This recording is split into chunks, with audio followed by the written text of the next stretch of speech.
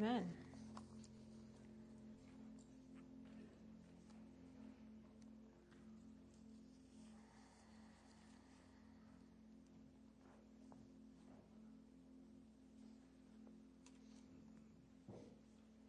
You know, it's always good to just respond to Jesus.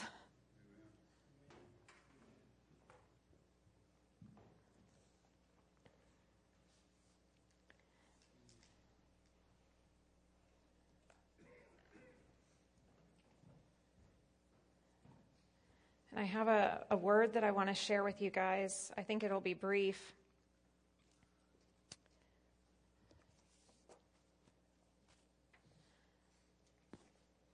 You know, I pray that as we're coming off our 21-day fast today, if you've joined us, I pray that you're feeling more connected to Jesus and excited about what he's doing. I don't know about you.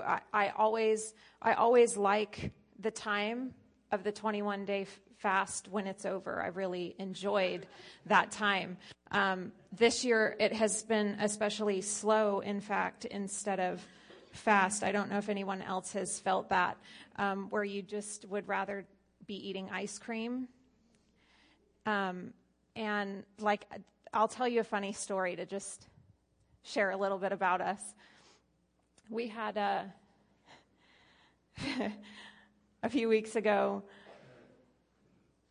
it was a rough day for a lot of us, and John and I were home, and it's like 10 o'clock by the time we get everybody in bed, and somehow we end up sitting on our bedroom floor eating salad because we were fasting, and we're crying and talking together and, you know, just processing a little bit, but we're sitting on the bedroom floor eating plates of salad. And at some point, it was like, John, I really wish this was ice cream. And he was like, I know, that's normally what we'd be doing, sitting in our room eating ice cream, but we ate salad instead. And, you know, that's just what you do, I guess, when you're fasting. It's so random, but it's been slow and it's been hard. But in the midst of it all, I have sensed Jesus so strongly. I've seen him working. I've tasted his goodness. I hear his promise and I sense his presence. Because he's still good.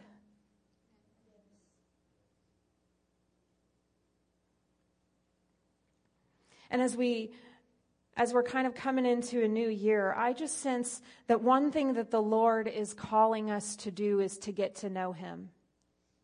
Again or for the first time. To experience his love and respond to it. To learn to be a people who are in relationship, in responsive relationship to the love of God.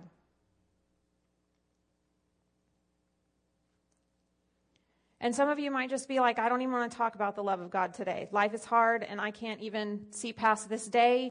And I have no room for the warm and fuzzy in the middle of all this pain. But the good news for you is that God's love isn't like a Hallmark movie. It's fierce. And it's relentless. And it's constant. And it's abiding.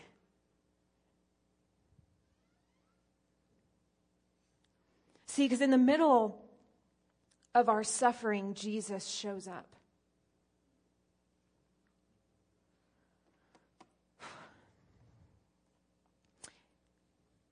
It says in Psalm 34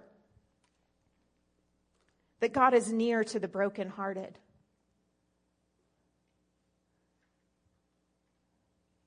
I have the privilege and honor in my job to be up next to a lot of people with broken hearts in a lot of places. And I always find Jesus there. It's like a privilege to just draw into those people because Jesus is so near. It's a promise in his word.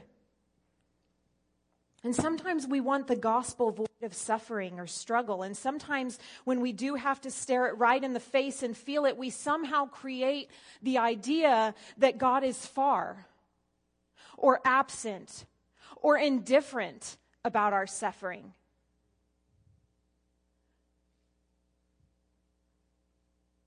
But the gospel isn't void of suffering. It was built on the suffering of Jesus. And he knows and understands in a way that's powerful. And I'm here to tell you that in your darkest moments of pain and loss and struggle, that Jesus is there. He is Emmanuel. That's what the scripture says, which means God with you. He's close to the brokenhearted, binding up their wounds. He is working for the good of those who love him. Even in the worst of circumstances, he sees you and he loves you. And so I just want to put the reminder out there for everybody in the room or joining us online that in the middle of hard times, there's an invitation to press further into the Lord, to open your heart to him, to experience his love, to learn to trust him more deeply, and to praise him.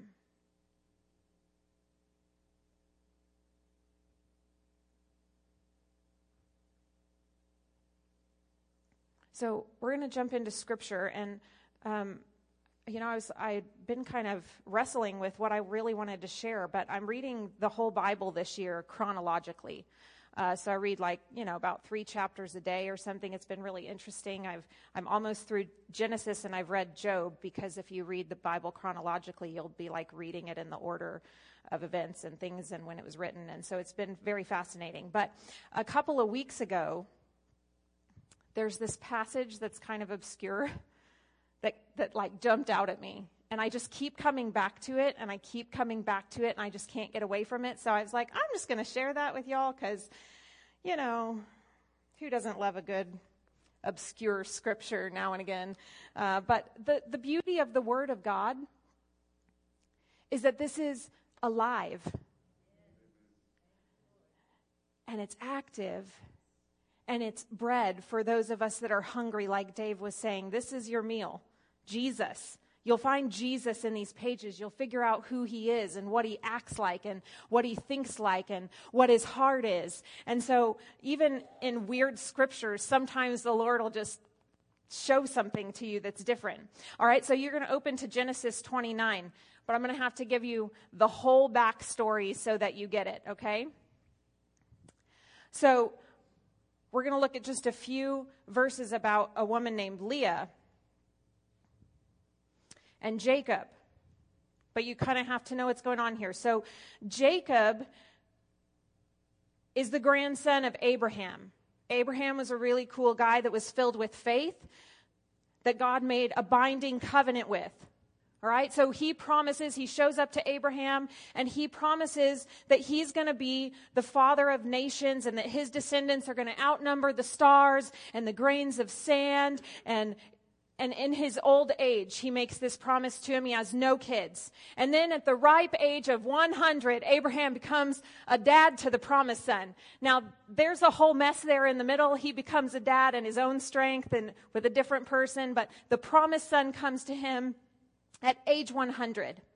And Jacob, in our story, is the promised son's second son, a twin, who has stolen his older brother's firstborn blessing, which is a big deal, and you can imagine that didn't go well for him with the twin.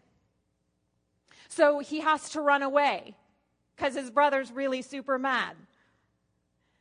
And he comes to a new land, and he finds a beautiful woman that he falls in love with, and he begins working for her father. And I'm just going to kind of read a little bit in 16 so that you can kind of see. The man he's working for is Laban, all right?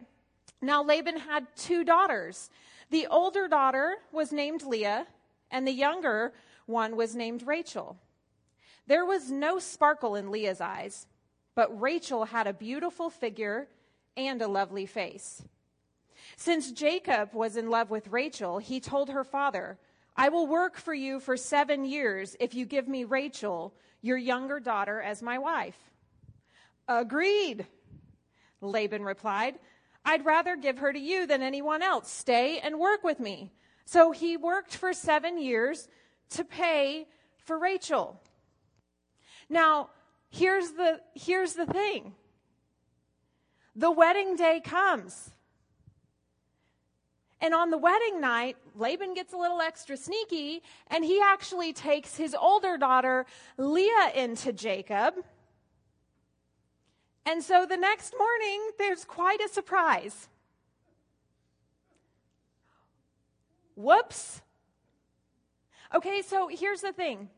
Like, you guys, some of you that binge watch reality TV, set it down and just binge read your Bible, because it's all right here.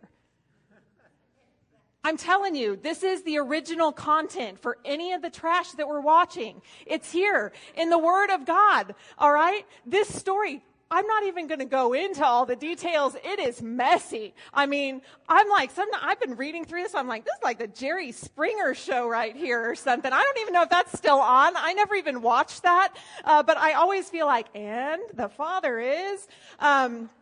So we're getting off track. I'm starting to preach like John today. I don't know what's happening. John's giving me the signal. What are you doing, woman? Okay, so back to our story. Jacob, he's worked 7 years to marry this woman that he's in love with. And it says he works for 7 years, but it felt like nothing because he was so in love with her. But he wakes up the day after his wedding realizing, oh no. This is not the woman that I worked with. Now, let's not spend too much time trying to figure out how he didn't know, because we're not going to know, okay? So he's furious, and he goes to Laban. And he says, dude, we had a deal. I've worked for you for 7 years for this woman.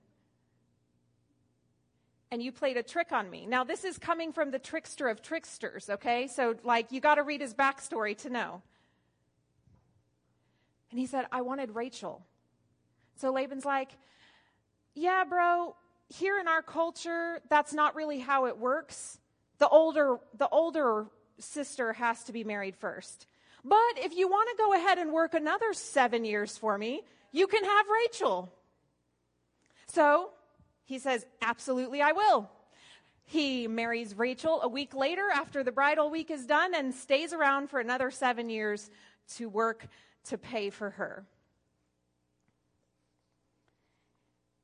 And this is where we're going to pick up. In verse 31. When the Lord saw that Leah was unloved, he enabled her to have children, but Rachel could not conceive. So Leah became pregnant and gave birth to a son. She named him Reuben, for she said, the Lord has noticed my misery, and now my husband will love me. She soon became pregnant again and gave birth to another son, and she named him Simeon, for she said, the Lord heard that I was unloved and has given me another son. And then she became pregnant a third time and gave birth to another son, and he was named Levi, for she said, surely this time my husband will feel affection for me, since I have given him 3 sons. Once again, Leah became pregnant and gave birth to another son, and she named him Judah, for she said, now I will praise the Lord. And then she stopped having children. So this is strange, but hang with me. It's a weird scripture on so many levels. But I think there's something here to press into. We have this woman who is completely unloved. She has a husband only because of deceit. And she has lived in the shadow of her sister's beauty for her sister's whole life. And it's clear that her husband didn't want her. And yet in this unfair, hard, and awkward, and less than desirable situation, God saw her.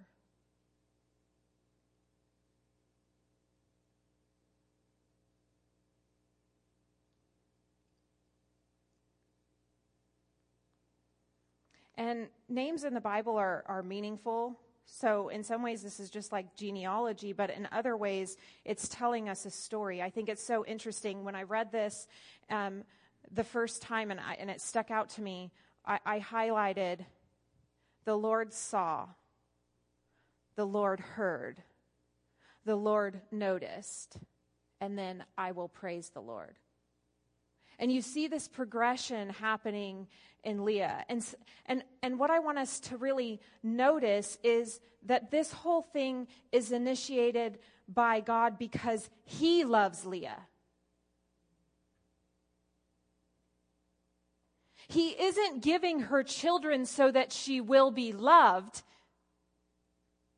He's giving her children because he loves her. And this is subtle, but we have to get a hold of this.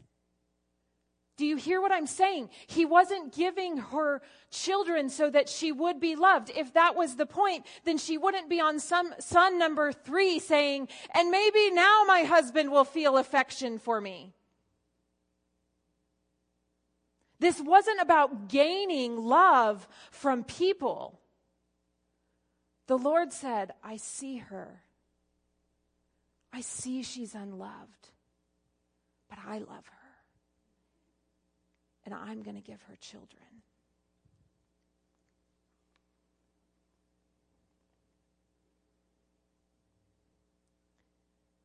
See, Leah was having the love and favor of God poured out on her and was waiting for that to translate into love from her husband.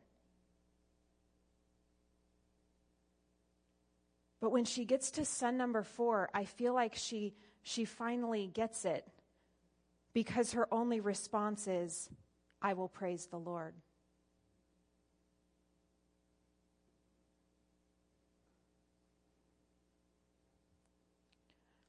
All of the times before that, she is acknowledging the Lord. She is saying,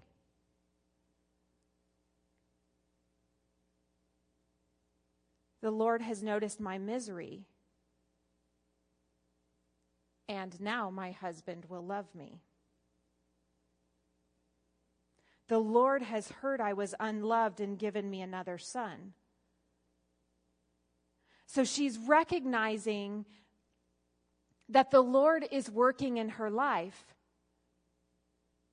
She's acknowledging that, but translating it into a way of like, God's going to do this so he can love me.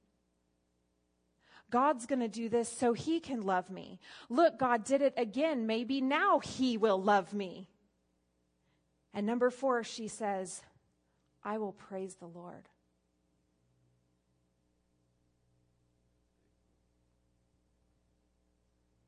God wants to pull us into himself. He wants to woo us with his love in a way that ends with us not needing love from any other place or person but him. That's the point. God is not blessing us so that we can be loved by other people. He is blessing us because he loves us. Because he sees us, and he wants to pull us into this relationship where we get it, where we go, I will praise you. You are enough. You are it. You are the love. You're the one who fills that spot in me. And when he's enough, we praise.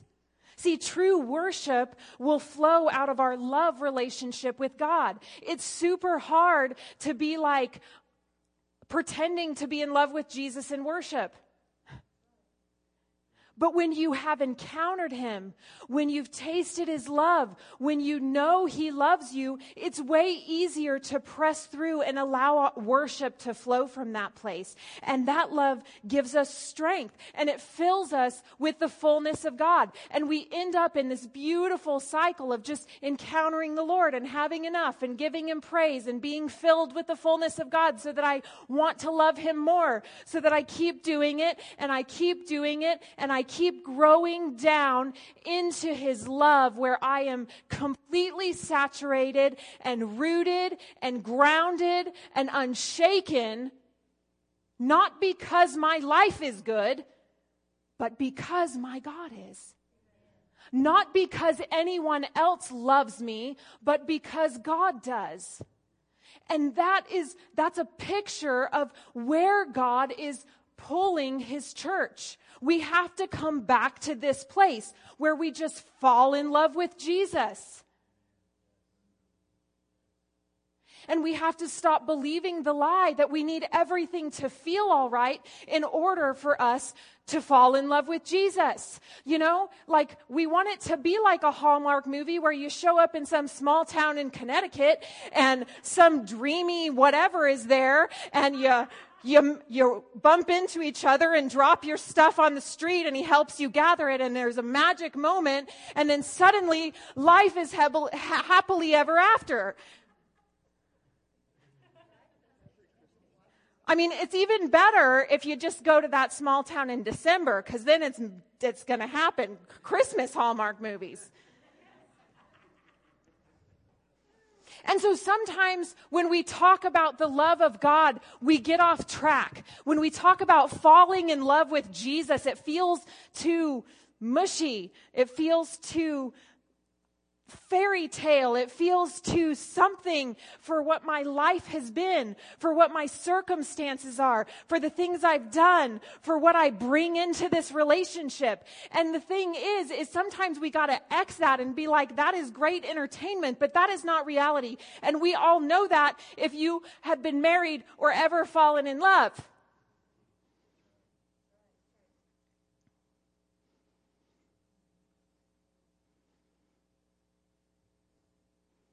The reality shows don't have any of that, just saying. Because that's not reality.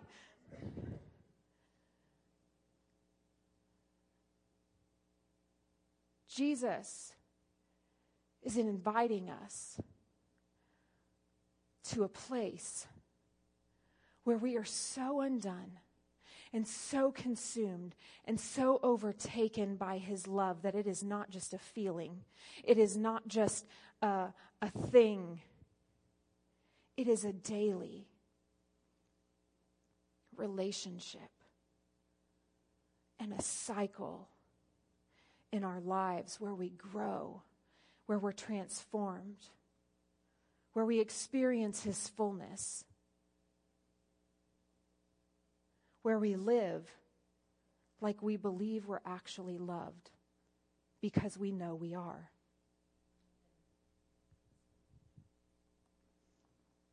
I like the prayer that Paul prays in Ephesians chapter 3.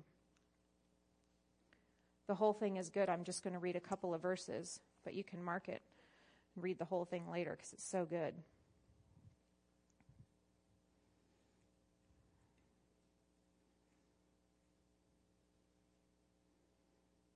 Actually, I'm just going to read the whole thing because it's so good.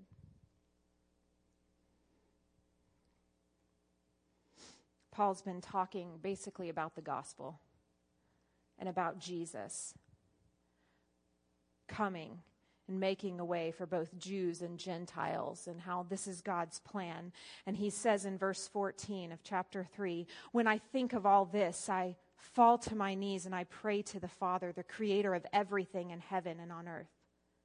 I pray that from his glorious, unlimited resources, he will empower you with inner strength through his Spirit. Listen to this. Then Christ will make his home in your hearts as you trust in him. Your roots will grow down into God's love and keep you strong. And may you have the power to understand, as all God's people should, how wide, how long, how high, and how deep his love is.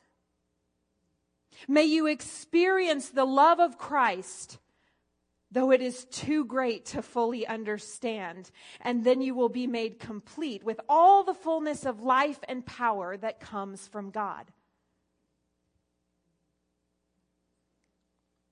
It's time to get rooted in his love. Man, it's saying you get rooted in the love, and then you have the strength to stand. How do we do this? Well, it says, let Jesus make his home in your heart as you learn to trust in him. That's how you get rooted in his love. You give Jesus access. You live with him as the Lord of your life. You become a dwelling place for his Spirit, and you learn to trust in him.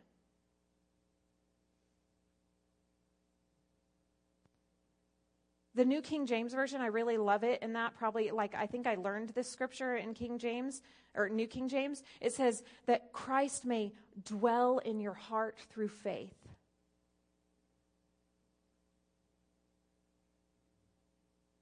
How do we get rooted in the love of God? We allow Jesus to dwell in us. How do we do that? By faith, by trusting him, by believing. We were made to encounter the love of God, to understand it, to take it in, to experience how far-reaching it is and how deep it goes. You were made for that. It's not for some special person. Paul says that you should know, as every believer should. If you're a believer in Jesus, you're made to know it. You're made to see it. You're made to experience the width and the depth and the height of his love. And when you get wrecked by the love of God, you're just never the same. I mean, anybody else in the house just been like, I am not the same. And the beauty of it is God's love is so deep and so high and so wide and so long that you just get to be continually wrecked by his love. It's not just a one-time experience. It's just ongoing. Forever. And that, when we step into that place, when we're rooted in that place, when we're experiencing and understanding how the love of God works, even though our minds cannot fully take it in, okay? So we're never going to truly understand it. All you thinkers in the room, I'm so sorry. We get to stand in that place, and it says from that place, that's when we are filled with the fullness of Christ.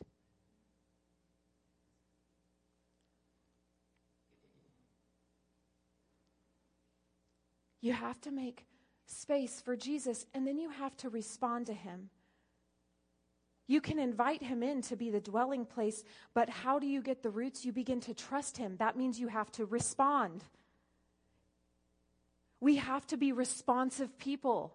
When Jesus is tugging on your heart, you respond. When a word is given, you're like, I got to go to the front. You respond. When God asks you to do something, you respond. When you suddenly feel his love, you respond. Sometimes it can just be like, whoa, God, I see you there. See, that's a response. It's an acknowledgement.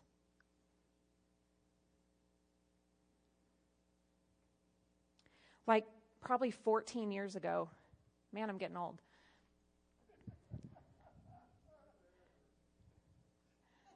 Not as old as John.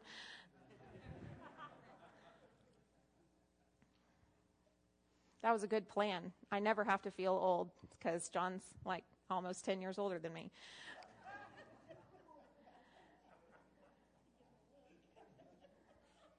You know, sometimes you just got to dish it back, right? Like, I have the mic today, so. About 14 years ago, John and I were on a pastor's retreat. It was just for senior pastors, and we went to this little tiny campground in East Texas. And we had free time in the afternoon, and John was playing basketball with some of the other guys. And so I got out my iPod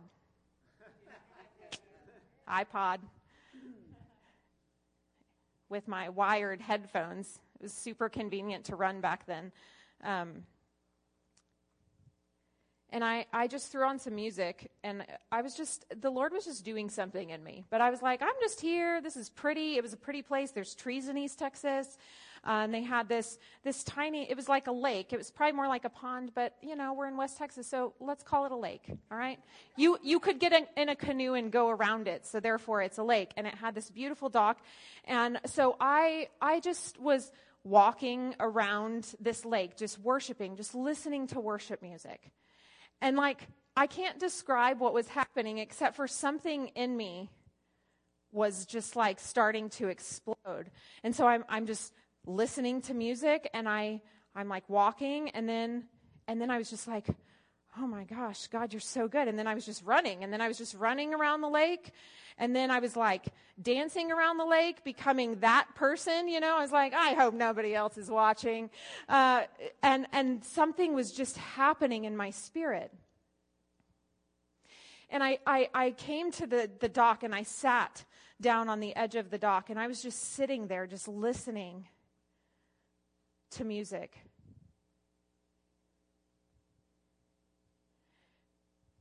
And I'll never forget this song that I was listening to. The bridge says, "Love has found me. It surrounds me. I am yours. I am yours."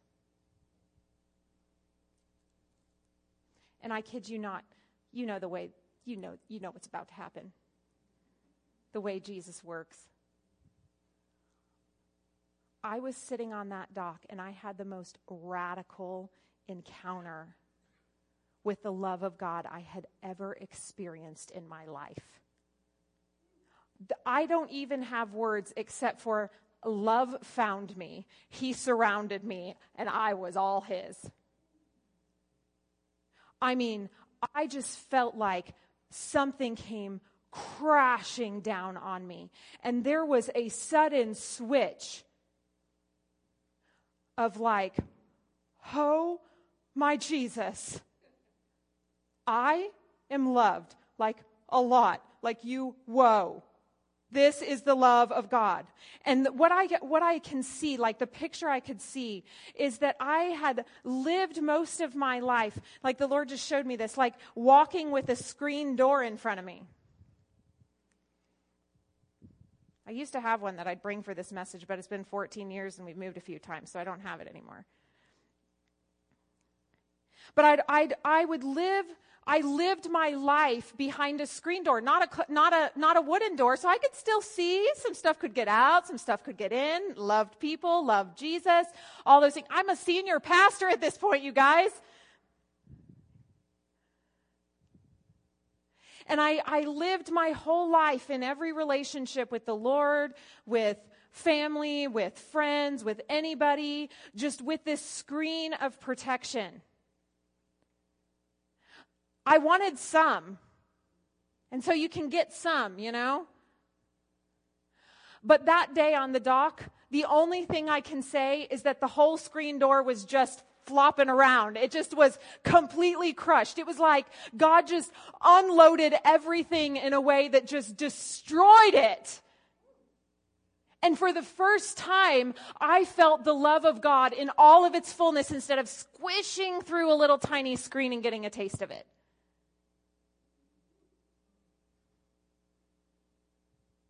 And I was undone.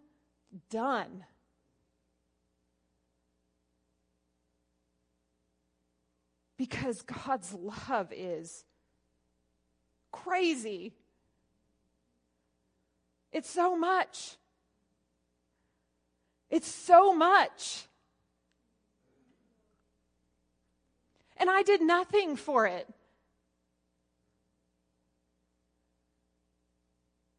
That was strange. I'm a high achiever. And I did nothing. But suddenly something transferred, and it was no longer, Jesus loves me, this I know, for the Bible told me so. It was, Jesus loves me, this I know, because I sat on a dock and I radically experienced it, and you can't undo it. And the Bible tells me so.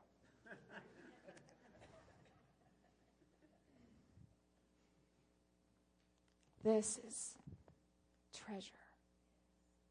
I think I even had the capacity to experience the love of God because His word, His precious word.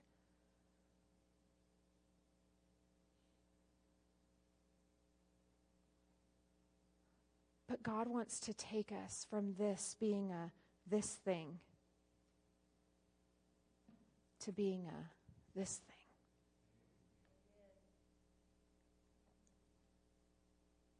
Like, I always knew Disneyland was cool. I always knew it was the most magical place on earth because that's what they say. But when I was like in my 20s and I finally went for the first time, I found out Disneyland is a bomb. Don't ask John, he disagrees. But you know what I'm saying. You can know something because of what you heard. You can know something intellectually, and then you can know something because you've experienced it.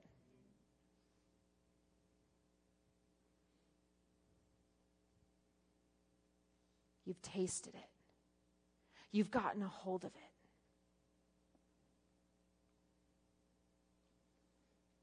That encounter with the love of God changed me. It changed the way I loved. It changed the way I let people love me. It changed my view of the Lord. It changed my view of how I worked for the Lord.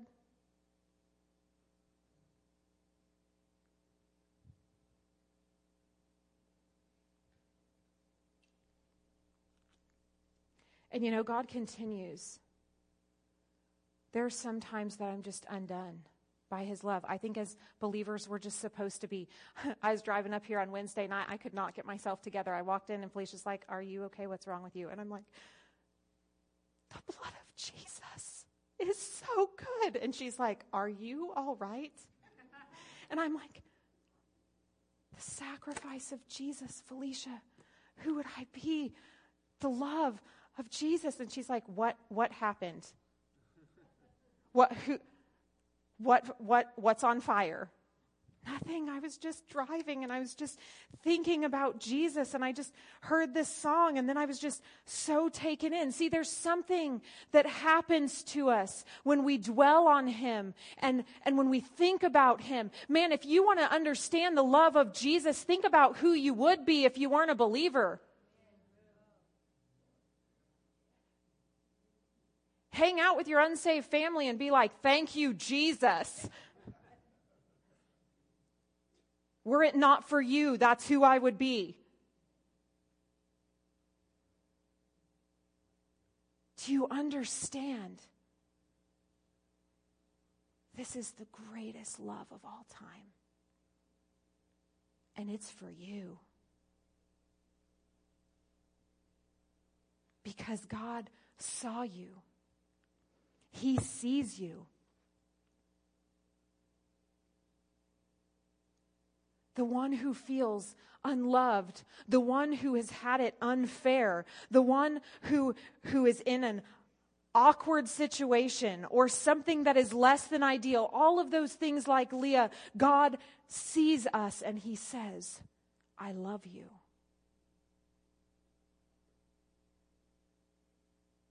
I love you.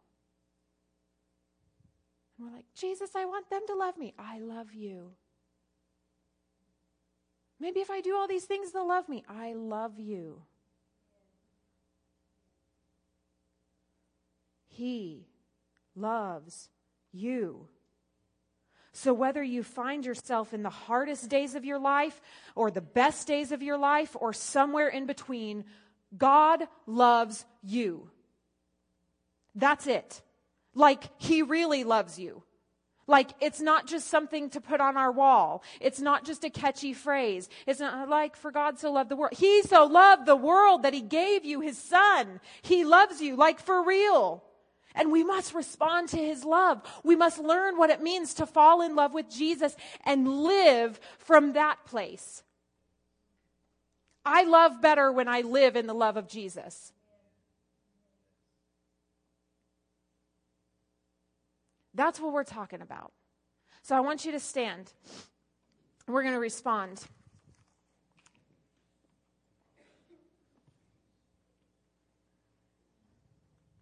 Man, I feel like the whole morning there's just been like our atmosphere in the room is just charged up. And the Lord is like wanting to release some things. And you know, God's word says, freely you have received, freely give. So I just love to just give away the love of God all the time. Now, I can't give you my encounter. That's mine.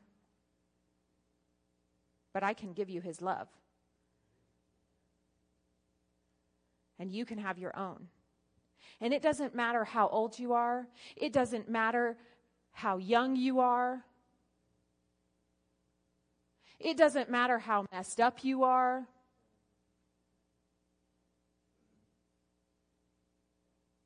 God loves you. There is zero exceptions in the room. Like, let me make sure. No, I don't see one. I don't see one person who's exempt from this promise. I don't see one person who is too far gone, who is messed up too bad.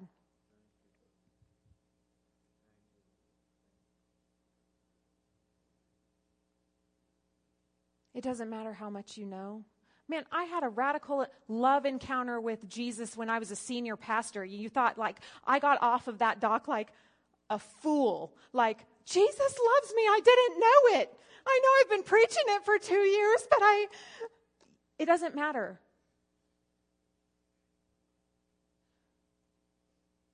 God wants to meet you today.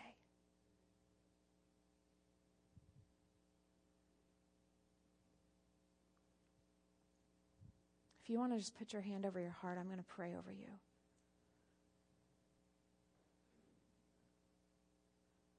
Holy Spirit, come.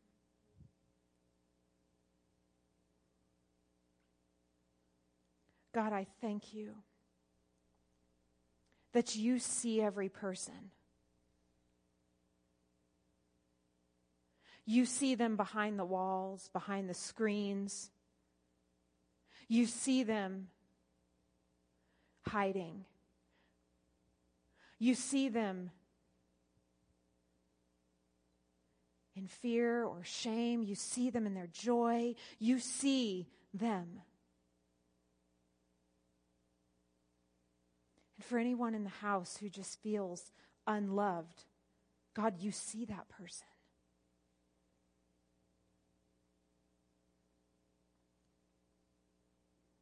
And right now, Holy Spirit, I pray that you would just release the love of God. That you would impart a fresh measure into every spirit.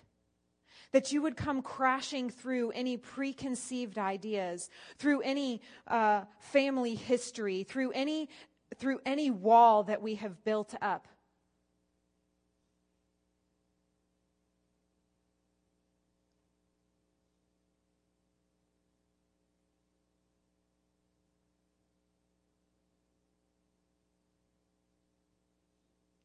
Thank you, God, for your great love for us.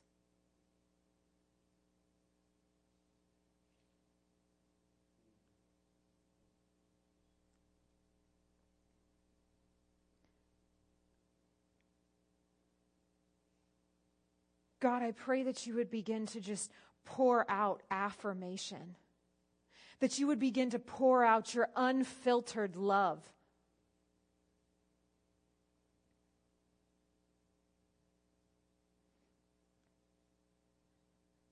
God, I pray that hearts would awaken to the delight that you feel over them.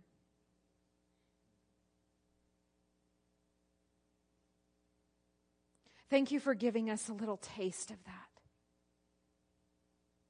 And I pray that every heart, as it's awakened, would be responsive, even if it's just saying, thank you. If it's just saying, I love you back. Lord, we will be people who respond, who learn to trust, who learn to know your heart, who walk with this love that's chasing after us, that's relentless, that is so far reaching. It's so long, it's so high, it's so wide, it's so deep. Oh Lord, give us a revelation again of that, as all God's people should know.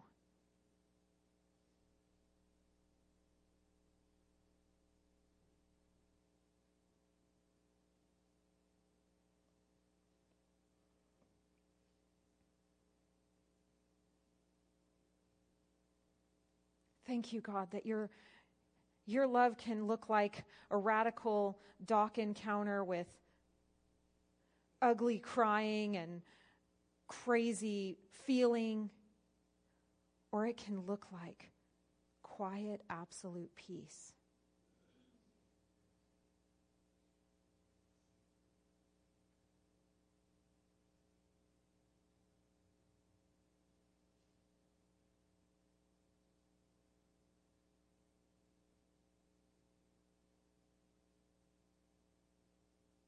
We receive. We open our hearts to you, even if it's uncertain, even if it's scary, even if our heart is full of pain right now. We invite you.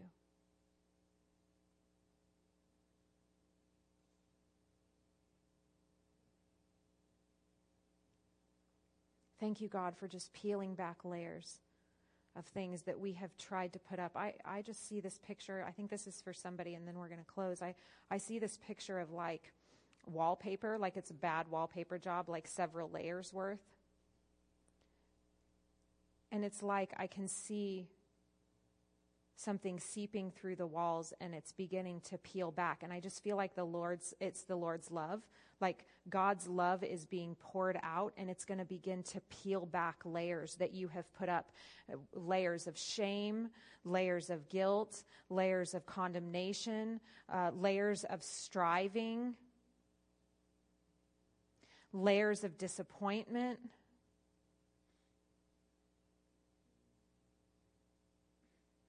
And I share that to just say, all of those things can't stand when the love of God hits you. When he begins to work his way into your heart and your roots begin to grow down deep, it's those things that begin to be peeled off. And that's where you get to trust. That's where the cycle starts. That's where you begin to start experiencing the fullness of God is, will you trust him without that thing? Will you trust him without that protection? Will you trust him if you actually let go of the shame? Will you trust him? And when you say yes, then it's like another dose of love and another dose of trust and deeper roots and strength in your innermost being. Thank you, Lord, that you've given us something so solid to stand on, and it's you. Your love. You are enough for us. In these days, in our hardest days, in our best days, you are enough. Your love is enough for us. Let us be people who don't take your love and translate it hoping for love from people, but let us be people who turn our affection back towards you and say, we will praise the Lord. we will worship from this place because we are so greatly loved. In Jesus' name, amen. Amen. If you guys still want prayer, if you've got something that you're like, I need more, I got a little taste, but I want to talk to somebody, our leaders are going to be up here. We'd be happy to just continue to pray with you with anything. We are having lunch in about 5 minutes, probably. They need a little bit of time to finish setting up. There's going to be a potluck lunch. If you did not bring food, you don't need to bring food to stay. Please stay. It will be a good time, some fellowship, and then we're going to have a meeting where we just kind of talk about the ministry of our church, things that are happening, updates. And so please stay, join us in the gathering room down the hall in the double doors.